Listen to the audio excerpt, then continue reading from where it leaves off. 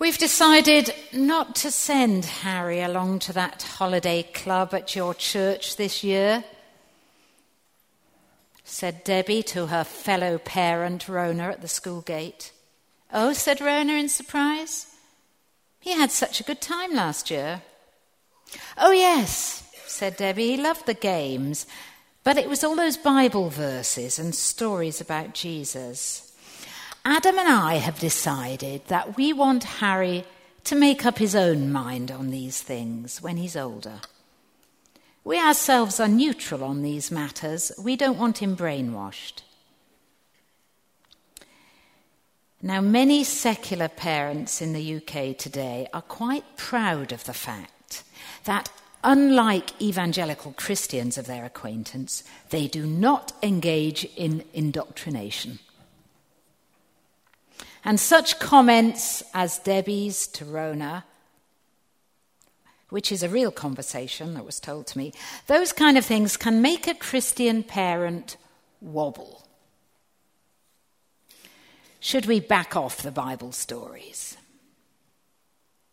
Should we soft pedal the scripture songs? Now, this is a seminar, and I'm going to make you do some work. Just talk amongst yourselves how you deal with Debbie's challenge, if she said it to you. Go on, talk amongst yourselves. How would you deal with that?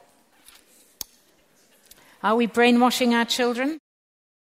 You see, the first thing we need to be clear about, and probably many of you have said this, the first thing we need to be clear about is that nobody, but nobody, is neutral on these matters. Challenge that ridiculous idea wherever you meet it. Neutrality is a myth. Every parent, every person has a view on spiritual things. Debbie and Adam are proud of their neutrality, but if refusing your child permission to hear about Jesus is neutral, well, I'm a flower fairy. It's nonsense, isn't it? Their neutrality is an emphatic stance for secular, atheistic materialism.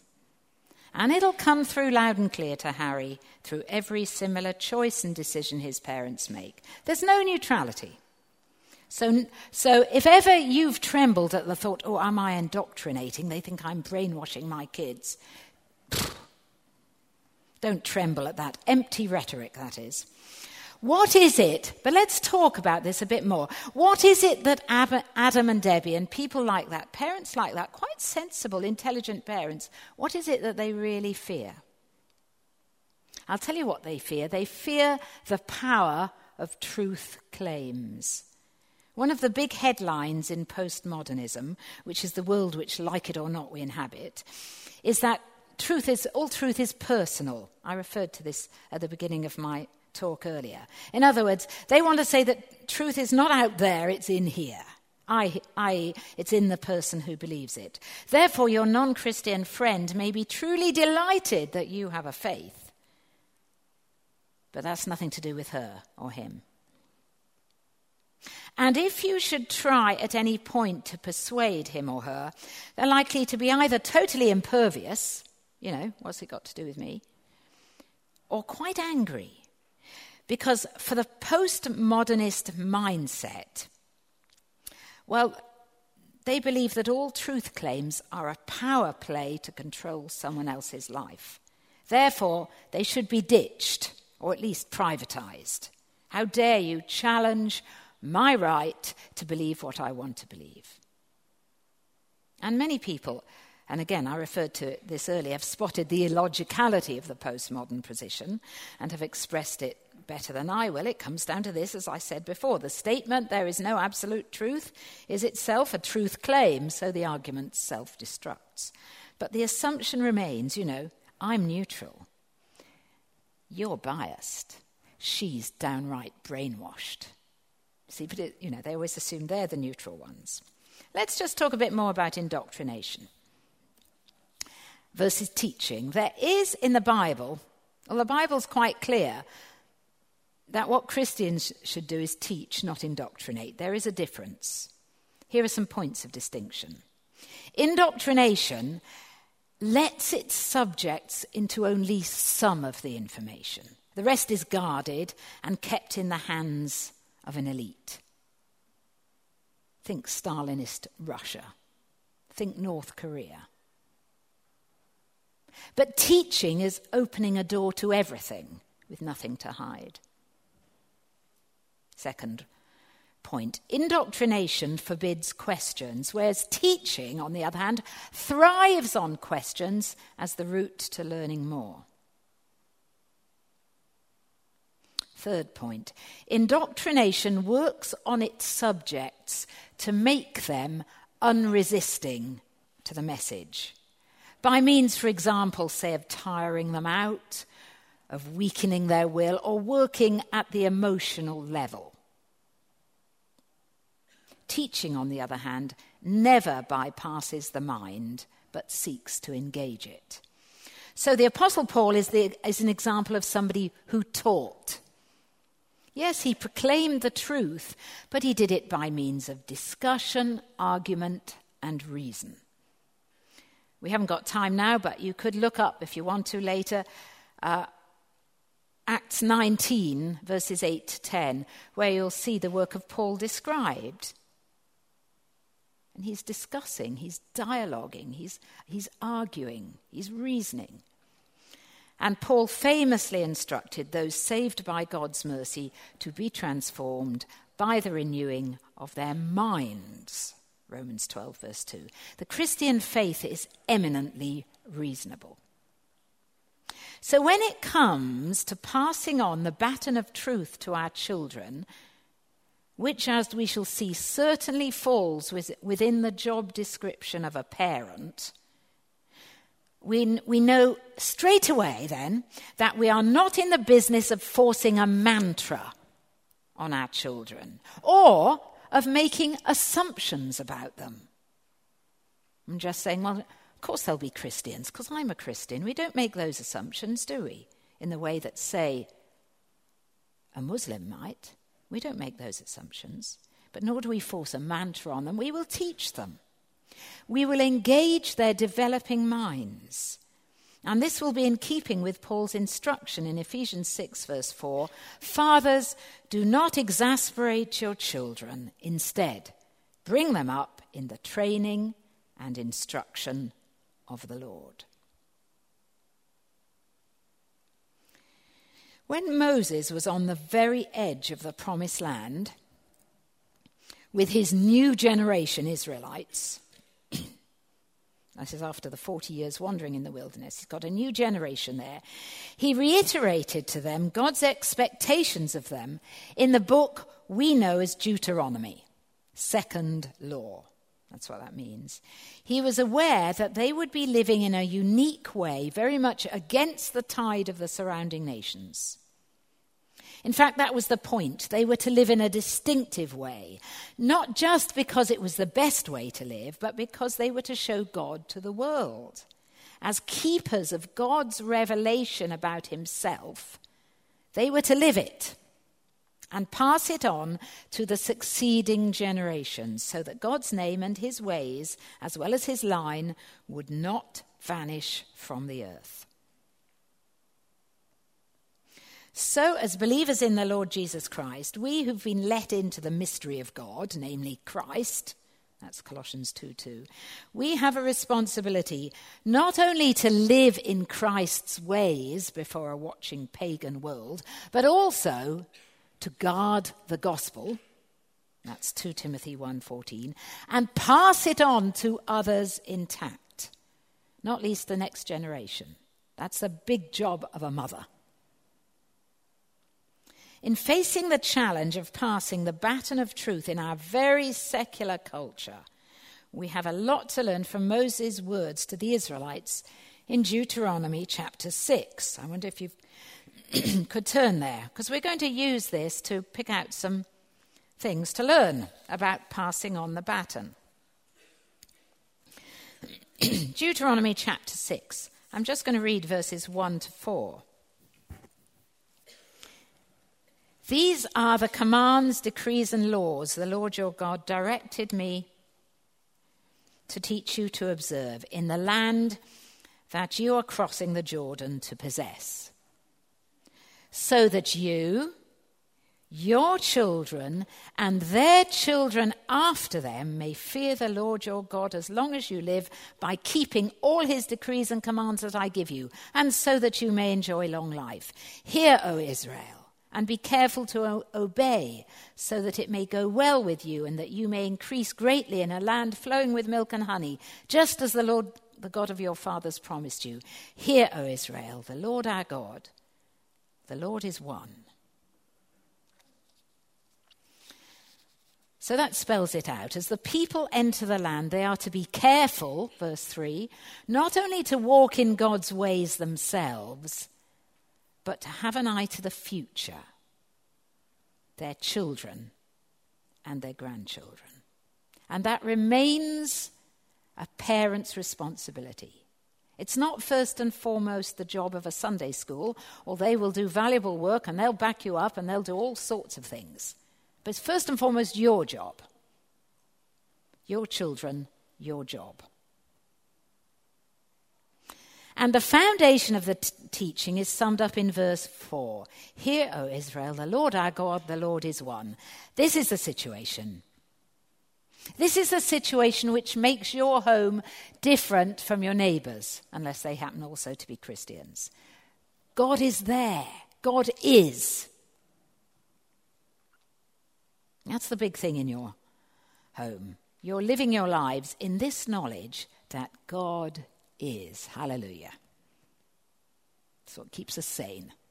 There is one God, our loving creator and redeemer, eternally perfect, self-existent, and self-sufficient. When we teach our children that and live that, we are simply declaring what is the case. This is how it is. Now, no Bible-believing Christian would deny that Christianity is a truth claim.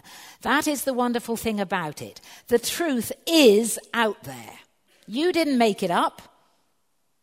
Whether you believe it or not, God is. It's a truth, unchanged, unchanging, about an eternal, self-existent God. People may not like it at some points, but that won't make it go away. So then we come to our duty. In verse 5. Love the Lord your God with all your heart, and with all your soul, and with all your strength. You see, it says that before it gets to talking about what you do with your children. This is the pre-requirement. Now, it might sound obvious, but the more we think about God's word, the better we will be at passing it on.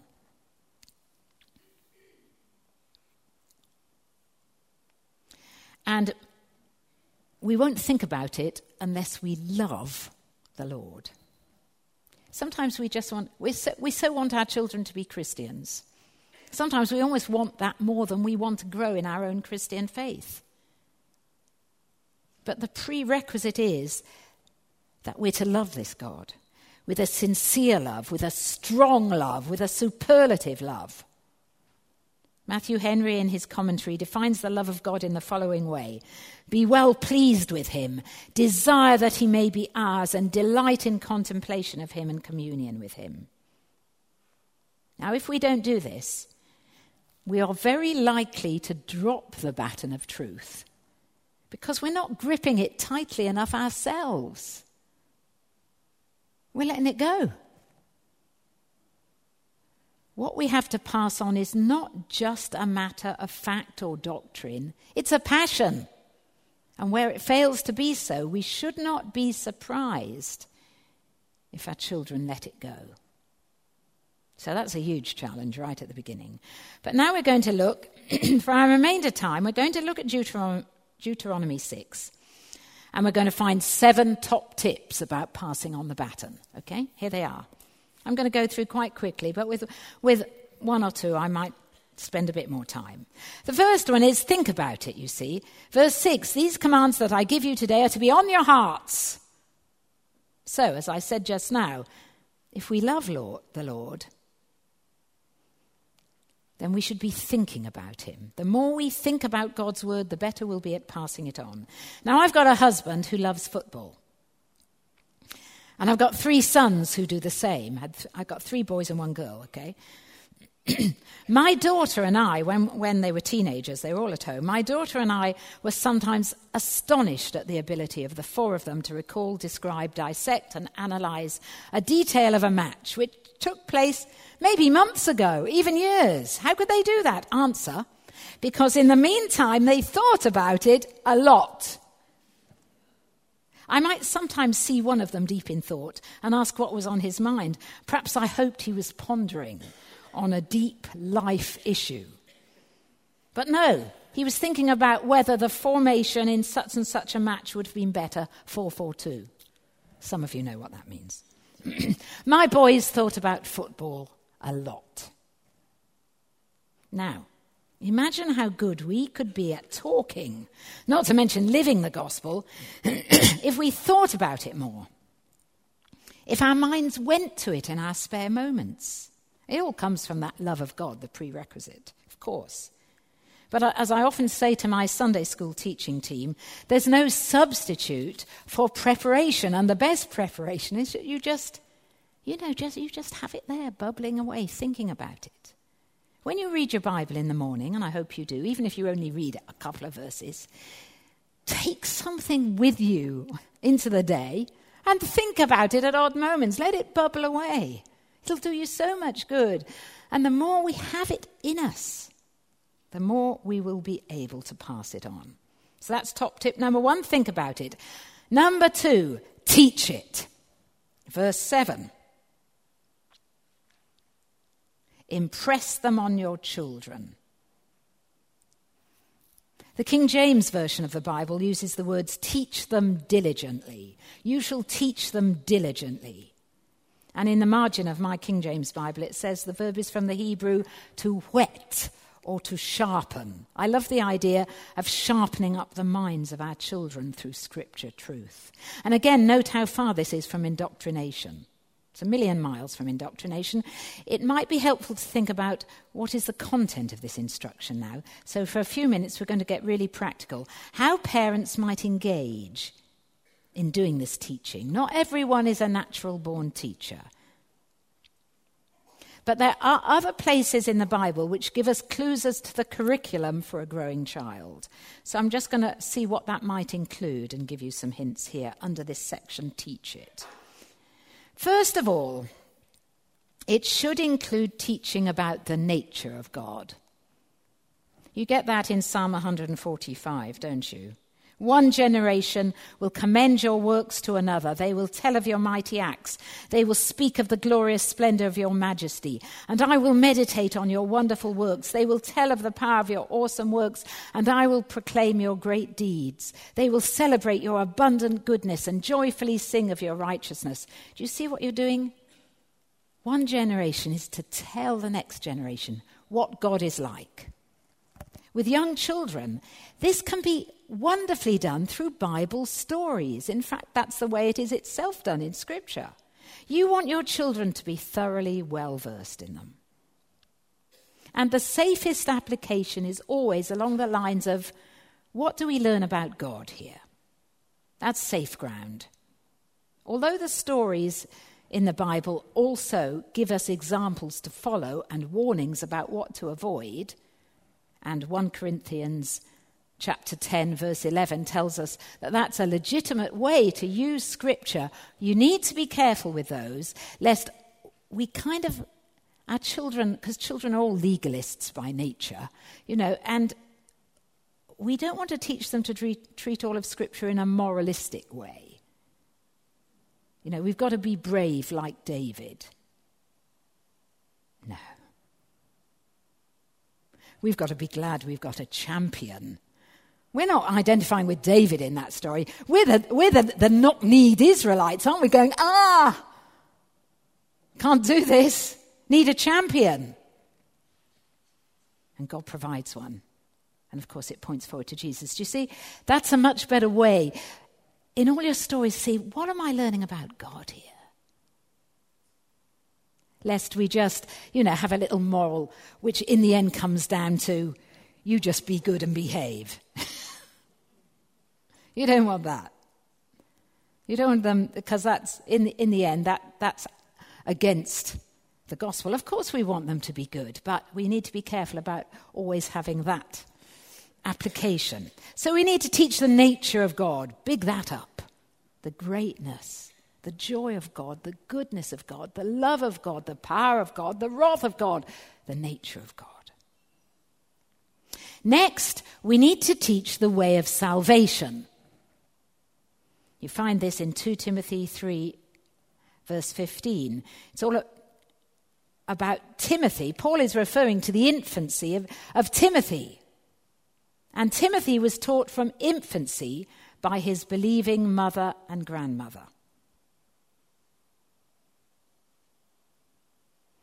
And we should not be afraid to teach our children the gospel, because that's what Timothy learned. He learned the way of salvation. So what are the main points of the gospel? That God made us, that we sinned, that Jesus came to rescue us, and we must trust in him. Now, a young child can begin on that kind of, in a way, it's systematic theology, if you want the posh name for it, the great doctrines of the Bible. And a young child can do that via a simple catechism. Who made you? God made me. What else did God make? God made all things. Why did God make all things?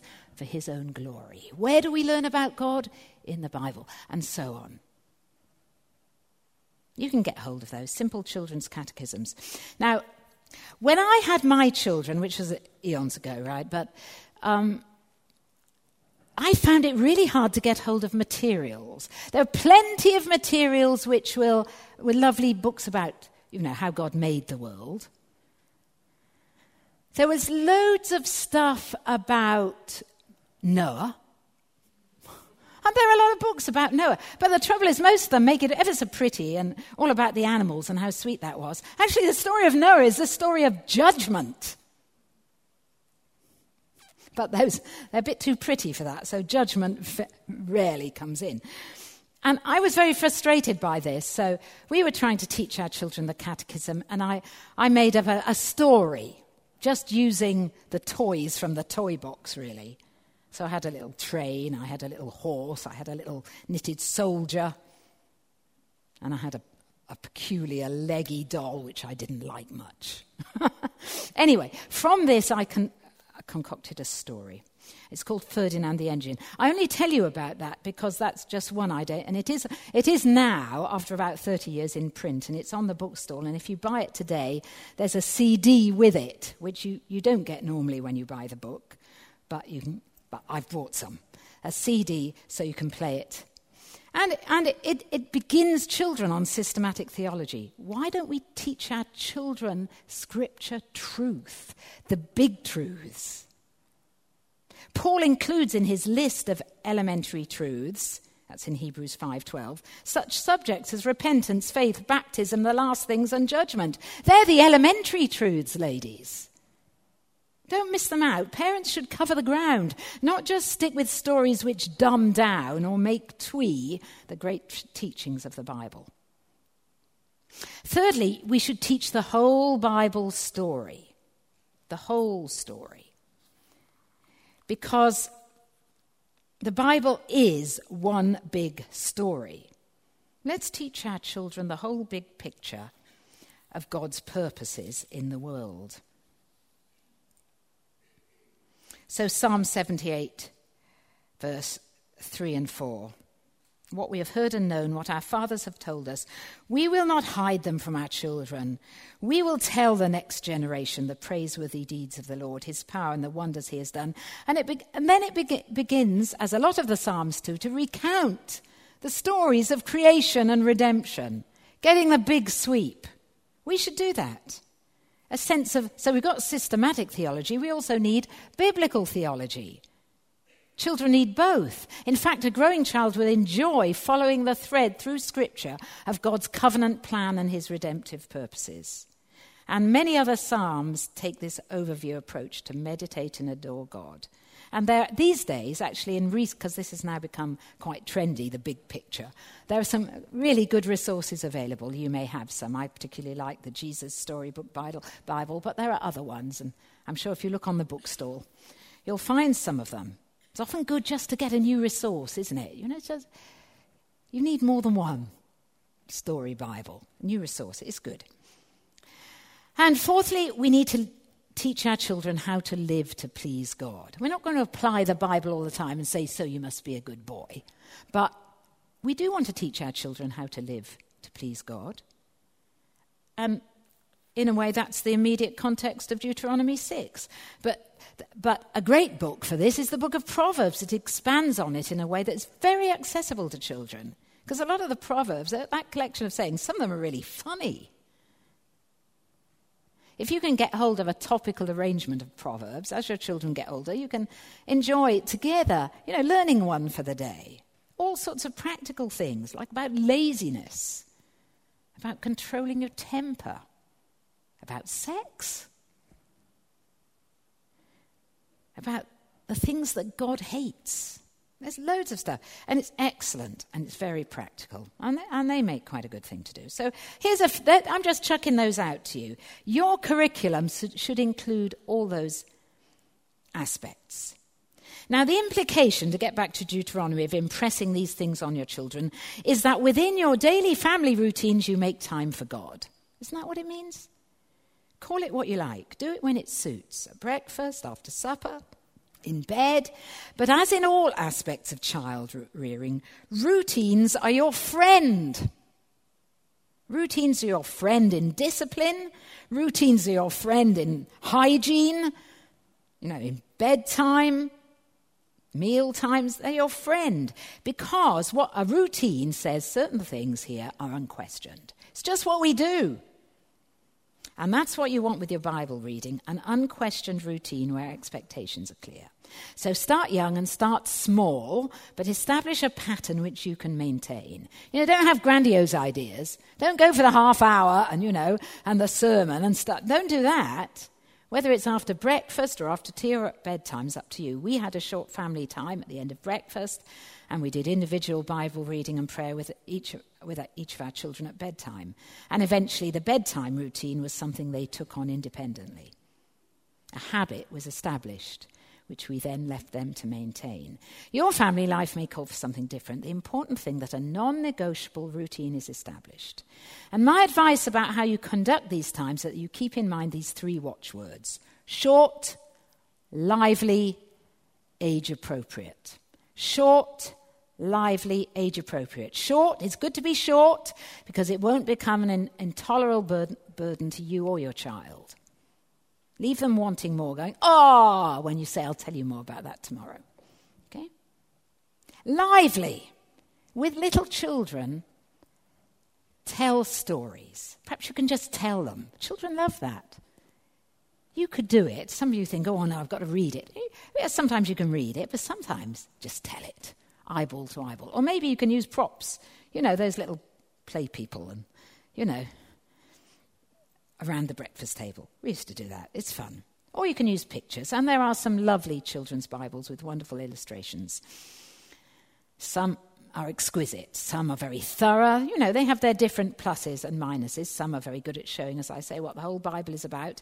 You might teach and sing songs which help the child to remember a story or some teaching. You might use other books which help children understand what the Bible is teaching. For example, Pilgrim's Progress. You might engage in learning some verses of Scripture together, making up actions to them, like death signs or something to them. 10 Commandments, Psalm 1, Psalm 23, Proverbs 6, Matthew 5, John chapter 1, Romans 8. You'd be surprised how much children can learn at a young age. It's a great gift to them. And lively means that although you're in a routine, you're not in a rut. Age appropriate. As your children grow, you need to mature with them and adapt.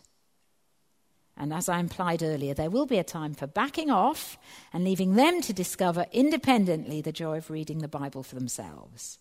And there are obviously lots of Bible reading aids you can get hold of to train them in this. Okay, let's have just a few minutes, because you've got ideas, Why don't you talk to the people around you about what you do? Maybe you can pass on some tips, and then we'll come back to Deuteronomy 6. Just 3 minutes. Talk about your plan, your ideas. Continue those conversations at lunch. You can learn a lot from other people's ideas, and often what you need to do is sometimes you just need to start a new thing. A bit of variety is good, and you can learn from what other people do. Between the people in this room, there's a reservoir of excellent ideas. But I've got a lot more tips to give you because we've only done 2. Number 3, I've got to whiz through some of these. Talk about it. You see? It says in Deuteronomy 6, talk about them when you sit at home and when you walk along the road, when you lie down and when you get up. In other words, do not box God up into your family prayer times and then carry on as if he was not there. You can talk about God any time, not in a forced and artificial way, but simply because he is a part of all of life. Surely many of those slightly bizarre to us ritual laws we find in Leviticus about, fringes on garments and gardening and cooking were there to remind people that they're his people in the bedroom and the kitchen and in the garden. Everywhere. He's the God of our whole lives. He has a view on just about everything. That does not mean you have to bring him into every conversation in a sermonizing kind of way, but it might be helpful to let his point of view pop up occasionally.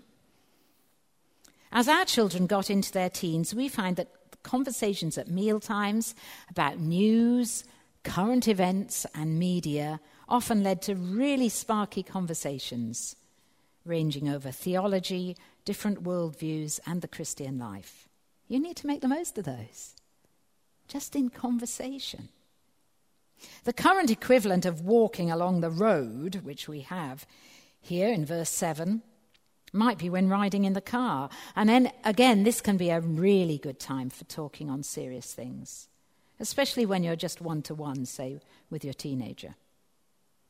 But with younger children, a good set of CDs to play and sing along to can make a journey pass happily and be really instructive. And many of you will know of Colin Buchanan. I think he's done Christian families a great service with his prodigious output of songs for children. If you don't know about him, Google him and find out.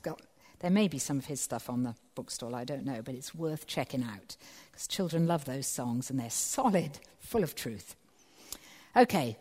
Now, tip number 4, take it in. Tie them as symbols on your hands and bind them on your foreheads. Write them on the door frames of your houses and on your gates, verses 8 and 9. The custom still observed by some Orthodox Jews of having little boxes attached to the head and the wrist and the door frames comes from this verse. But surely God was meaning that his word should be frequently ingested. The Israelites lived before printing, but they were to remember that God has revealed himself in his written word. And to put it bluntly, if Almighty God has bothered to write it, we should take time to frequently read it, meditate on it, learn it, memorize it. And with all our printed Bibles and other excellent aids to reading, how seriously are we taking our Bible reading? This is the thing. Do your children sometimes catch you at it? Reading the Bible, I mean. Do they?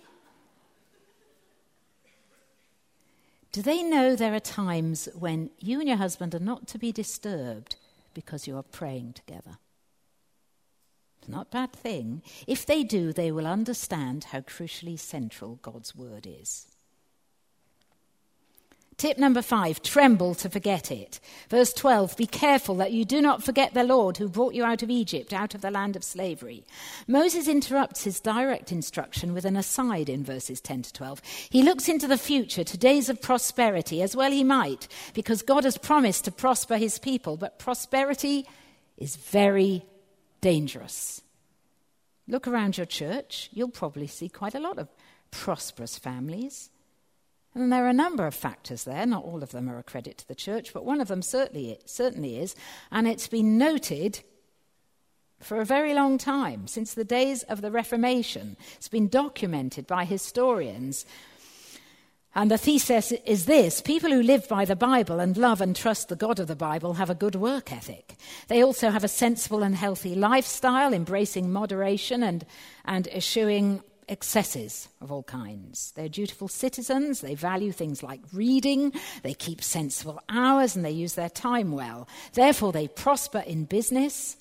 Their children do well at school and tend to avoid some of the pitfalls of youth. And they, in their turn, grow up, advance in their careers, marry happily and faithfully, and go on to raise happy and healthy children. Do you see the pattern? A measure of prosperity often goes hand in hand with living God's way. It does. But prosperity is dangerous. It can make you self-satisfied and complacent because you are so very comfortable and have such a very pleasing way of life. That is when you take your eye off the ball, or let's get back to the original metaphor, you drop the baton, ladies. That's when you'll drop the baton. You forget it was the Lord who's given you every good thing you have in your life and in your home. And so your spiritual disciplines slowly slide into oblivion or into a little bit of a appendage to your life, increasingly meaningless, just one among a number of lifestyle choices with no vitality there. And your children will notice. You won't fool them. Tremble. In the good times, it's in the good times. Sometimes we think the bad times are danger times. In the Bible, God gives lots of warnings about being very careful in the good times. When we think we can get on quite, we actually don't need God all that much because we're managing it now. We've got it sorted, thank you. Tremble over that. Next, top tick, target it visibly in your life. Verses 13 and 14. Fear the Lord your God, serve him only and take your oaths in his name. Do not follow other gods, the gods of the peoples around you. And verse 18, do what is right and good in the Lord's sight. And again in verses 13 to 19, Moses calls the parents back to living for God alone. Some Christian parents feel a tension between living for God and raising their children. They shouldn't, but they have this fear that if they put God first, i.e. above their families, this will somehow be to the detriment of their families. That's a lie from the pit. One of the greatest modern idolatries is idolatry of the family. Hear the words of Jesus. Anyone who loves his son or daughter more than me is not worthy of me. But as we love and serve God, and as that love and service translates into love and service for others in our churches and communities for the gospel, our children have a chance to see the joy of living for something other than yourself. They see it lived out. They need to see that at work. It's not just talk. Don't rule it out for their sakes. For their sakes, do it. Let them know it's that important. That's why, we're going to the evening service. That's why we're making sure one of us is at the prayer meeting. It's that important. Because God is. And because we're not just living for this life. We're living for eternity. So target that. Tip number 7, testify. I've got verses 20 to 21. In the future, when your son asks you, what is the meaning of the stipulations, decrees, and laws the Lord our God has commanded you? Tell him, we were slaves of Pharaoh in Egypt, but the Lord brought us out. Now, the daily, weekly, monthly, and annual routines of our lives reflect our priorities. There's a reason why we do the things we do. And God wanted the Israelites to use the turning seasons of the year as memory points. That's why he said, have your sacrifices and your annual festivals and observe them carefully as an aid to memory so that they'd never forget what God had done for them and they'd never forget their dependence on him.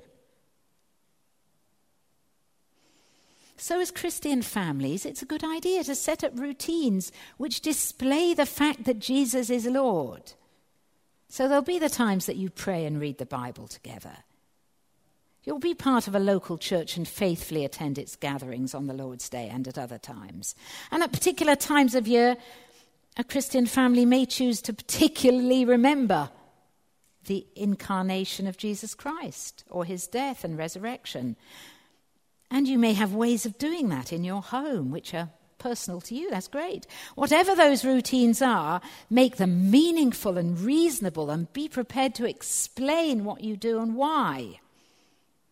Now, at the beginning of this talk, I pointed out that one of the differences between indoctrination and teaching is that teaching allows and invites questions and welcomes them as an opportunity to explain further. Now, that's what's going on at the end of Deuteronomy 6 and elsewhere, actually, in the Pentateuch. There's lots of times when it says, when your children ask you, explain. We were slaves in Egypt. And the whole last section in verses 20 to 25 of Deuteronomy 6 underlines the importance of personal testimony. We're not just passing on some useful ideas. You know, like you might teach your children how to operate a bank account. It's not that, or how to cross the road safely. That's not what we're doing here. We're talking about a God we know, a Saviour who loves us and died for us personally. The Israelites returned again and again to the story of their rescue from slavery. Again and again, and it comes out. It's the big story of the Old Testament. Again and again in Psalms and in the prophets, it's referenced. Because it is the archetypal story of the Old Testament, and as such, it is a prefigurement of the greatest redemption story, the greatest one in the world. Our children will learn the story of Jesus' death and resurrection, but they also need to hear from you the story of how you came to know that the Son of God loved me and gave himself for me. That's your equivalent of, we were once slaves in Egypt. Do you see? Testify. In the end, that's why you want to pass on this truth more than you want to pass on anything else, because it is a transforming truth, a life-changing truth. We must never forget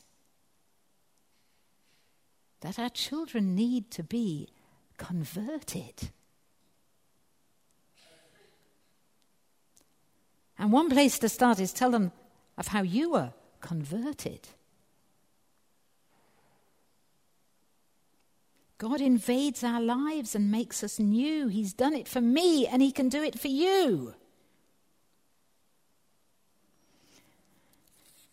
The very fact that the Bible calls upon parents to train and instruct their children, and the words in Ephesians 6 verse 4 can equally be translated discipline and admonition, reminds us again that our children are naturally wayward.